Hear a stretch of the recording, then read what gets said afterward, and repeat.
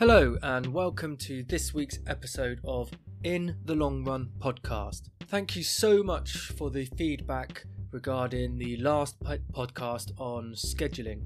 I've had feedback from a broad church of people, including healthcare professionals, teachers, seasoned runners, and really interestingly, some old friends got back in touch to say how it helped them with some of their preparations. So I'm extremely grateful for that, and I hope you continue to find these episodes really useful. This week's episode has two themes.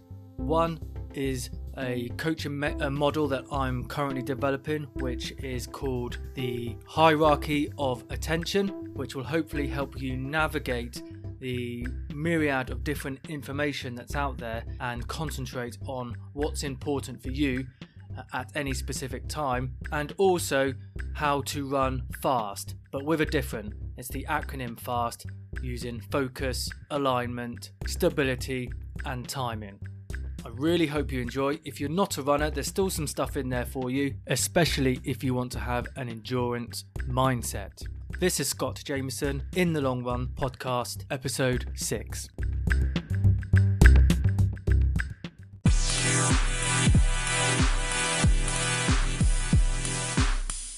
This week's episode is inspired by a thread on my running club's Facebook feed, and which has led me to want to articulate to you how to navigate the world of information to your advantage, and then address the question that was originally posed on the Facebook thread. Now, the question that was asked was about cadence, and it was simply, is it something worth focusing on? Now, what followed, there was some debate, and it came from seasoned runners, Bright Club members. There were links to expert opinion and some studies, albeit Runner's World studies thrown in, and I've got no problem with them, but when you look into the detail on most of their articles, the studies are very small in the fact that it was very few people over a constrained race or situation where sometimes it doesn't really allow itself scientifically to overlay on all context. Nevertheless, it did raise a good point, and they are entertaining articles to read. All points had merit, and there was more agreement than disagreement about cadence as a thing to focus on. Now, it caused me a lot to think about the motivation for the question, and I think, although I don't know, I think it came from an exasperation or frustration that improvements were not being realised from the methods that were put in.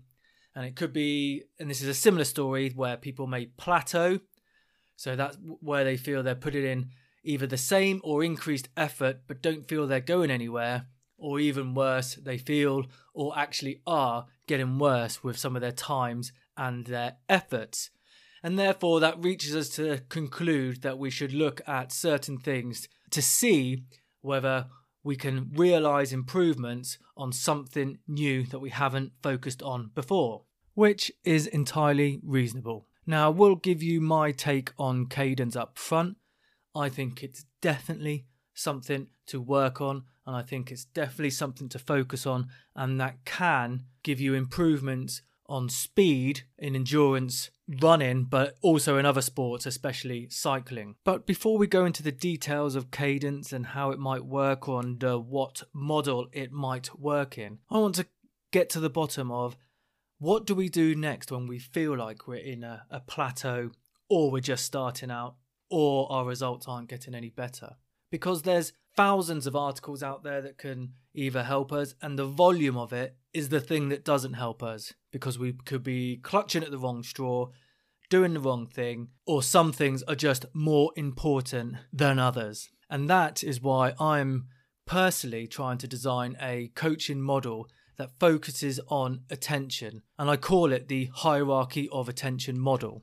The aim of the model is that, bearing in mind the many points of information you could go to or many different solutions that may or may not help you, you've only got a finite of bandwidth to give over to those methods or that advice. So how do you know which ones to latch onto and give your attention to?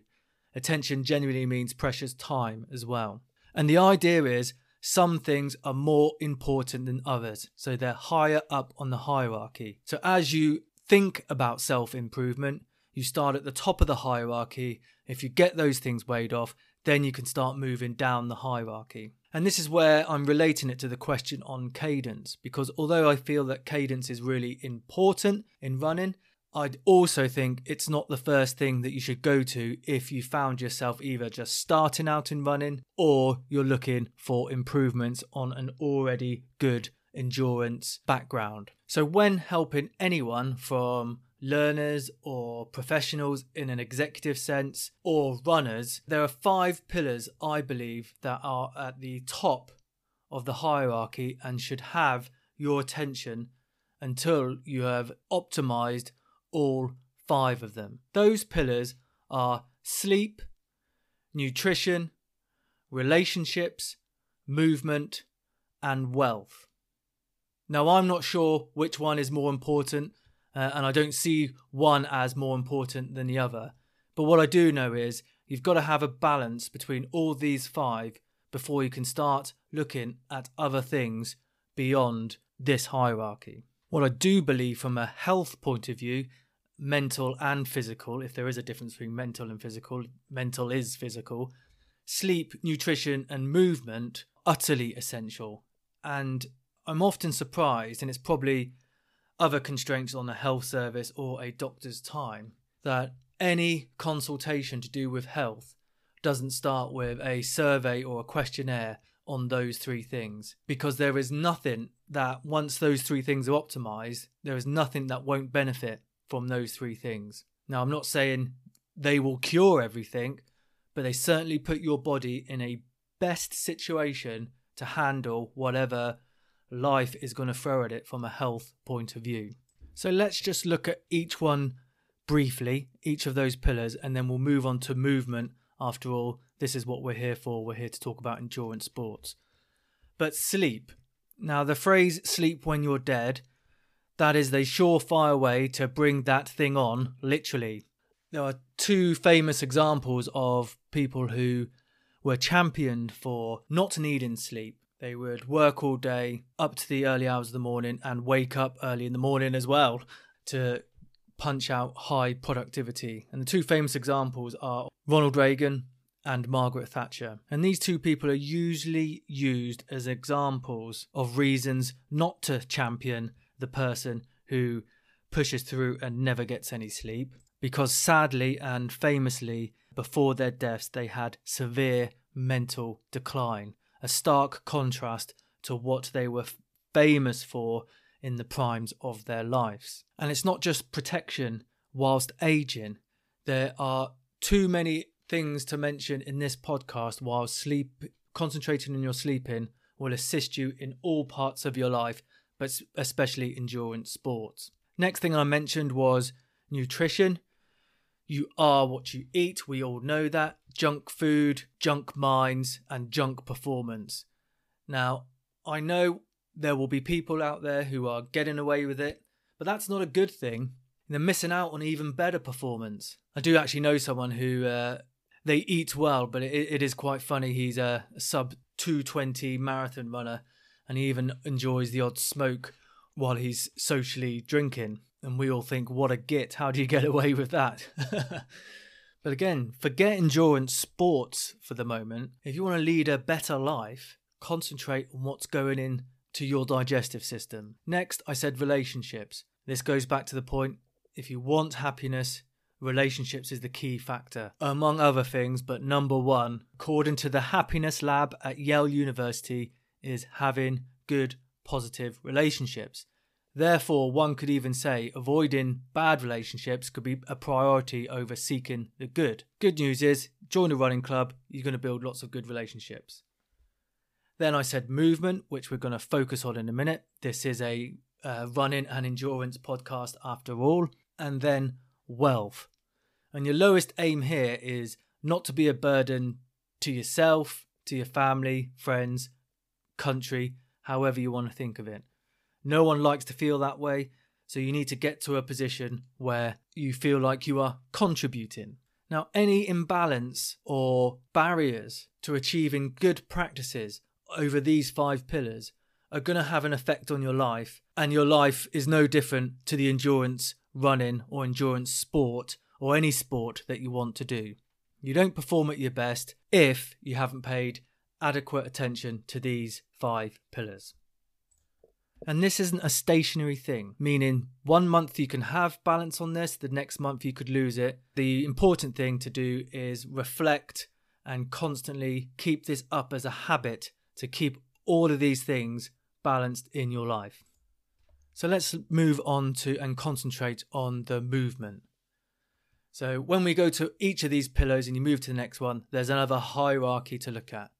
Now for endurance athletes, thus far the model has told me the cornerstones and the top of the hierarchy for movement, if you want to be an endurance athlete, is working to an appropriate volume, working to an appropriate intensity, regular strength work, which gives stability and protection from injury, and regular flexibility, which again is for prevention of injury, but would also help you perform at your sport. Now, once you've automated habits or are working to establish those habits to achieve the pillars on this point of the hierarchy, you can quickly turn your attention onto things such as technique and form. It could even be at the same time. But the important thing is, firstly, you've got to work out these 4 things: volume, intensity, strength and flexibility, before you start looking even deeper onto form and technique. So moving down into form and technique for runners, the next 4 pillars I've taken from Colm O'Connell, who is a well-renowned coach of the Kenyans in Ayton. He's trained too many world champions, Olympians to mention here. But if you don't know who he is, I can summarise it with 2 people, and that's Mary Keitany, world record holder for the marathon, and David Rhodesia, world record holder for the 800 metres. So the same coach, 2 different disciplines, so he spans the whole disciplines. And when it comes to running, he had 4 things that he focused on for form and technique.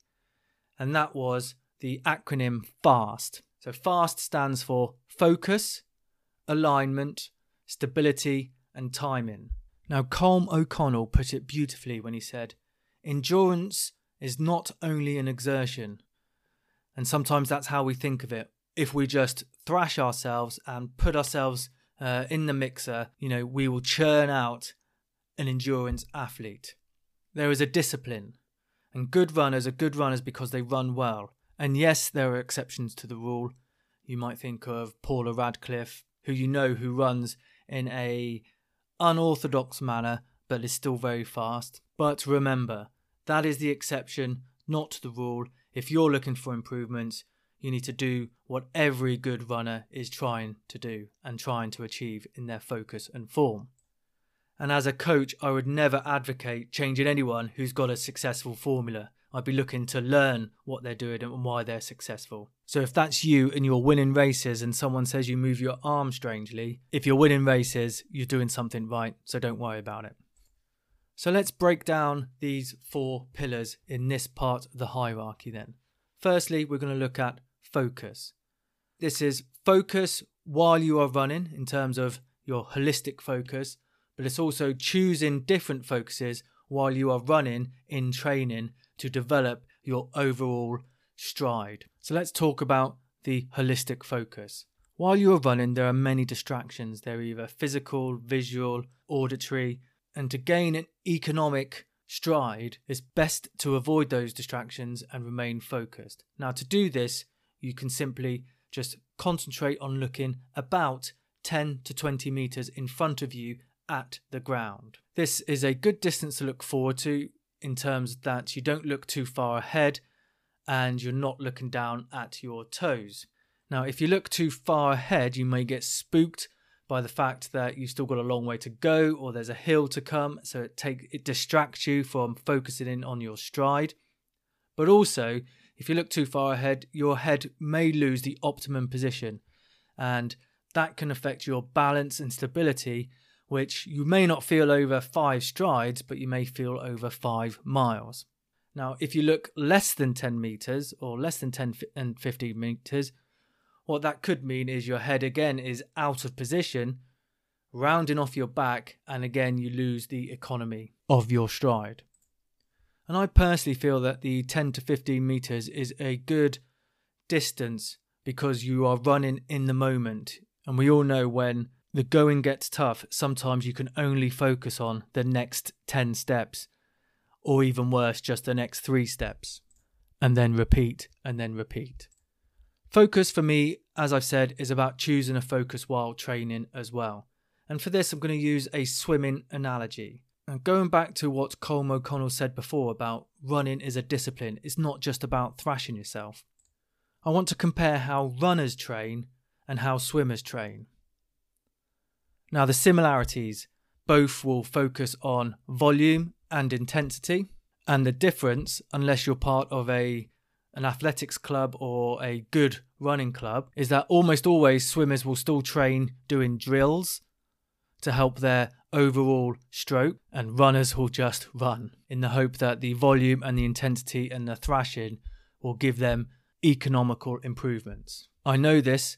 In my life in the military, I've never been with a group, gone out for a run and chose to do some specific focusing.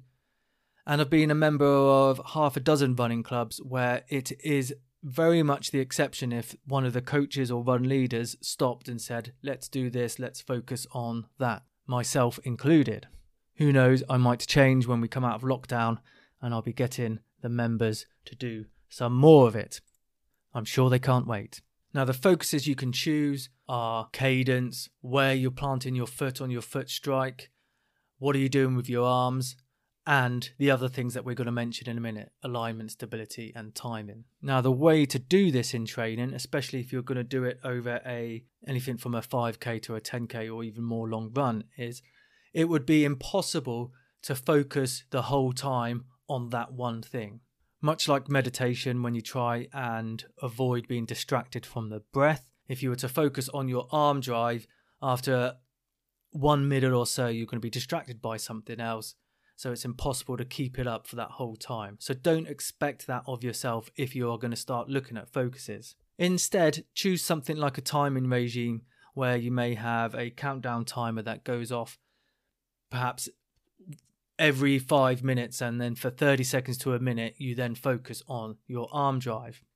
Now, like in swimming, where they concentrate on just legs or just arms or whatever else they do in swimming, it then has a net benefit for when they do their whole stroke. The idea is the same here. When you come to your race, I'm not going to be expecting any athlete to go focus on one thing. I want them to run naturally, bearing in mind that they've spent time working on their form and focus, and all they have to do is holistically focus on the race. The improvements will be realised automatically. The next pillar is alignment. And this talks to posture and direction of your levers and pendulums, which is basically your arms and your legs. Now, all I want you to think about is either the feeling, or when you've watched an endurance sport before, look at the athletes at the start of the race versus the end of the race. Now, the aim when you're focusing in on alignment is that although you are tired, no one would know it from how you look. The only thing that may give it away is the grimace on your face. But otherwise, you're stood up straight and all your levers and pendulums are moving in an economical fashion. So posture. Now, if you were to Google mountain pose in yoga, in essence, that's the profile we're after. Now, the side profile, the middle of your skull is aligned with your shoulders, your hips, and your ankle. And when you're running, this should be constant. But instead of a straight line going up from the ground ankles to the skull when you stand, it is more at an acute angle or a lean. So when the foot strike hits the ground, you could draw a line from the ankle, hip to the skull, and it would still be straight. And for me, it's alignment of your levers and pendulums as well. Once we get tired, we might get a bit lazy with them and we might start stepping outside of our rails, if you like, that we normally run on. Our feet might not be straight as what they were at the start of the race. Equally, our arm drive might start going forwards and backwards, but as we're tired, our elbows flail side to side. And as we're throwing our levers in other directions other than forwards and back, we are throwing forward momentum away, which means we're throwing our economy away, which is why this is important. You're not going to notice this over 30 meters, 50 meters. You're going to notice this in your times. You could shave tens of seconds and perhaps even more just by having every bit of mass directed forward instead of sideways. Now, there is a caveat to this.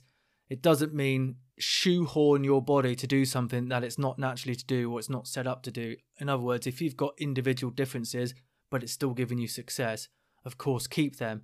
But it's just something to think about to develop. Next is stability. So FAS, stability. Now, this is subtle, but it's powerful. Now, I want to use the analogy of a boxer here.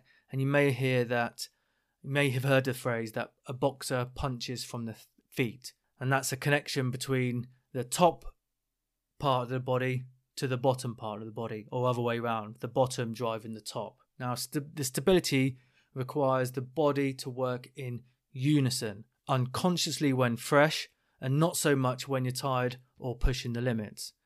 Think about the start of your run, how lovely it feels, how nice it flows. You've got that little spring. All your muscles have strength in them and energy, and they're keeping you balanced. When you get tired, you might have to focus and create the stability within yourself using conscious movements. And you can feel this when your back starts to arch or your hip starts to drop and things start getting a little bit of painful, and you would serve yourself well in the race to focus on stability. Now, outside of the race, stability needs to be incorporated in part of your strength routine. Now, it can be quite a complex thing to discuss, so I'm not going to go into it now. 2 words to cover this off: Pilates and yoga. If you haven't got time to think about this subject and you just want to give it over to another professional, I'd go to one of those 2 classes and you'd actually get the flexibility in there as well. Or you could just Google Pilates for stability for runners or yoga for runners, and there will be plenty of free content out there that can help you with this. And lastly is timing. And this has to do with when your foot strikes the ground and how often, which I've only just realised I've not actually defined what cadence is. Before I do, I'll summarise. Timing is: when does your foot strike the ground? When is your leg recalled to prepare to strike the ground the next time? Who is in charge of timing, your arms or your legs? And can you adapt the timing that your foot strikes the ground to create more economy? So what is cadence? Cadence is the number of foot strikes per minute. And somewhat easier to visualize in cycling. Cadence is talked about much more readily in cycling, and there's not really much debate unless things have changed from when I was actively a cyclist. We know if the gear is too easy, we spin the pedals really quick, we're not in the sweet spot, and we tire from the speed in which our legs have to move to create not much forward momentum. Too hard a gear, and we don't feel like we can spin at all. We grind slowly, using way too much muscle, get into the red very quickly and tire very quickly. Rather, you find an appropriate gear and spin at, I think, I've not even Googled it, but from what I remember, it's about 85 spins per minute for good economy. I'm sure I've mucked that up in some way, but there is a figure out there. And I personally believe this same theory has lots of merit in running. Now, I don't have a piece of Stonewall metadata, a study of many studies, so you're going to be disappointed. I'm not going to throw science and justification at you to prove my point, but I just believe it to be logical to aim for a cadence, a number of foot strikes between 170 and 185, depending on your height. Taller you are, the lower towards 170 is the optimum, and if you're small and light, you're going to flutter up to 185 and perhaps even more. But we'll use those 2 figures for illustrative purposes. And that is the figures that you will find in a lot of literature when it talks about cadence in running. Now, effectively, there's two ways where if you haven't got those sort of numbers, when you reflect on your Garmin or GPS data, because most watches or phones do track cadence, and you notice that you're not up to that figure yet, there's two ways where you can slowly train your running stride to get up to that speed. And before I talk about those two ways, that's the important factor, is getting up to speed slowly. If you were at 150 foot strikes per minute and you wanted to jump straight to 175, one, you'll feel like a bit of a wally because it will feel very unnatural. And largely because of that reason, you're unlikely to sustain the practice.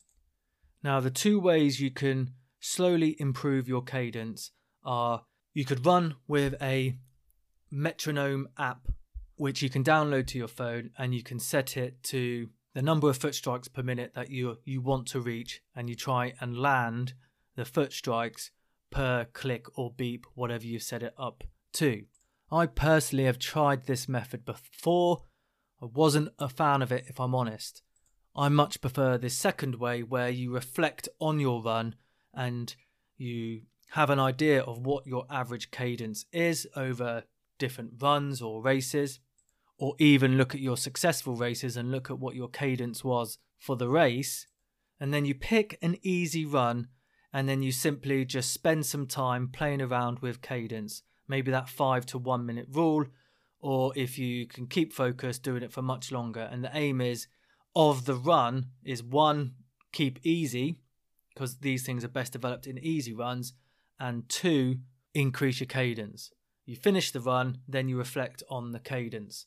And as you're reflecting, you can reflect, was that easy? Did it feel easier to have that higher cadence? Did you achieve the higher cadence? And what was your mile per minute or K per minute times compared to normal? And that's where you can start to individualize to suit your needs. So what are the benefits then of reaching the supposed sweet spot of 170 to 185 foot strikes per minute? Firstly, the perceived wisdom is it's easier on your body and you're much likely to get less injuries, for reasons such as you're not overstriding, which causes you to put the brakes on your stride and then have to drag your body weight through the stride, using lots of muscular and soft tissue structures to do that powerful movement. The theory is, if you've got a high cadence, you're more likely to use your skeleton and stack appropriately, and to have forward momentum, you're more likely to be kicking backwards than reaching forwards, allowing gravity to help you with your running rather than forcing it through overreaching.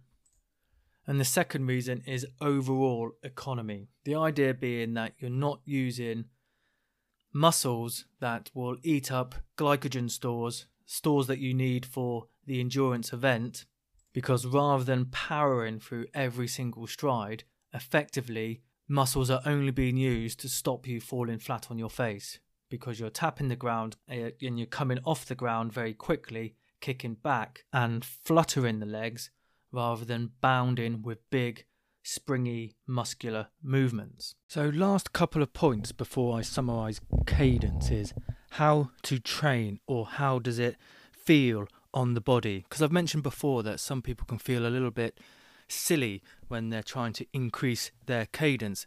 And I know the feeling that they're talking about. It almost feels like the Olympic walkers when you're out for a run, and it feels very foreign to do so. Now, a simple thing to get over this and increase cadence without having that feeling is follow the arms. Instead of counting the leg strikes, count the way the arms move, because the arms are the lead for the rest of the body. So simply by consciously increasing the rate in which your arms move forward and back, the rest of the body will follow suit. And the second way is a little bit more technical, and it's about where you are landing your foot and being more conscious of that. Now, there's lots of debate around this, but I'll put it simplistically.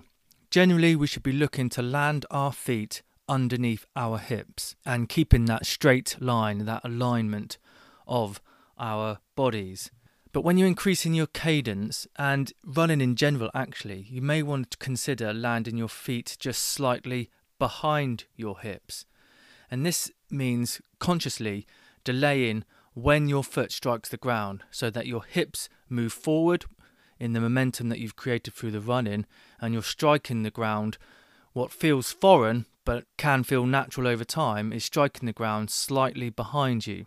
Now, by doing this, it's easy to add more forward momentum, which will then decrease the time that your body needs the next foot to come and strike the ground, and therefore increasing cadence. And by doing this also, you'll get what you will see in most elite runners and very good runners is the nice forward lean. If you were to take a snapshot of any elite endurance runner from the side profile, most of the time you would see that their body is at an acute angle to the ground and not perpendicular 90 degrees. After all this practice and all this work on your cadence, the aim is to be stuck with a cadence no matter what run you are on, whether it's easy, hard or hilly. The only variable that changes is the stride length. That means when you're going on a nice flat and you've got a nice pace, and then when you hit the hill, you are literally either shortening your levers by bending your legs and or shortening the stride length as you go up the hill. And this is our gear system. So the bikes have gears and cars have gears, and our gears are the length of our levers by bending the knees or the length of the stride, which in my opinion is entirely logical. So to summarise the themes of this podcast, we have looked at the fact that there are many ways we can go about self-improvement, and sometimes the volume of those methods is the problem, and we need to find a way to concentrate on what's important for us at the right time. It's important to realise that no one thing is the answer, as Luke Humphreys summarised in his methods when he's dealing with his athletes, that these things are a web and they all rely on each other. And I would argue some things are more important than others at certain stages of your program or stage of development. And also it's important to recognise we all have our preferences or individuality, and if we reflect on what we're doing and we recognise that, and we can play to our strengths. And my model, and the model I want to develop in the future, is to follow the hierarchy of attention. And at the very top, it's something that all humans should be concentrating on. And I've summarised that as sleep, nutrition, movement, relationships and wealth. Now, in this podcast, we've talked about movement and we've talked about endurance athletes. And the top of the hierarchy for me is appropriate volume, intensity, strength and flexibility, which borders nicely to form and technique using the FAST acronym: focus, alignment, stability and timing, mentioning cadence. And I hope I've nicely answered how important I think cadence is for an endurance runner, as long as you're looking at it in the right context at the right stages of your development. Because there are many other things that we could concentrate on. It could be footwear, it could be the time of day you run in, how you eat, add any other nuanced subject to do with sport. Now that's it for this week's episode. I hope you've enjoyed it and I hope you find it useful. If you do want to message me for any more advice or take part in further debate about the issues that we've raised, I will reply to every message, and you can contact me on inthelongrunpodcast@gmail.com. I would find it an honour to help anyone with their running journey. Thank you very much. I look forward to speaking to you in the next episode. I'm Scott Jameson. This is In the Long Run Podcast.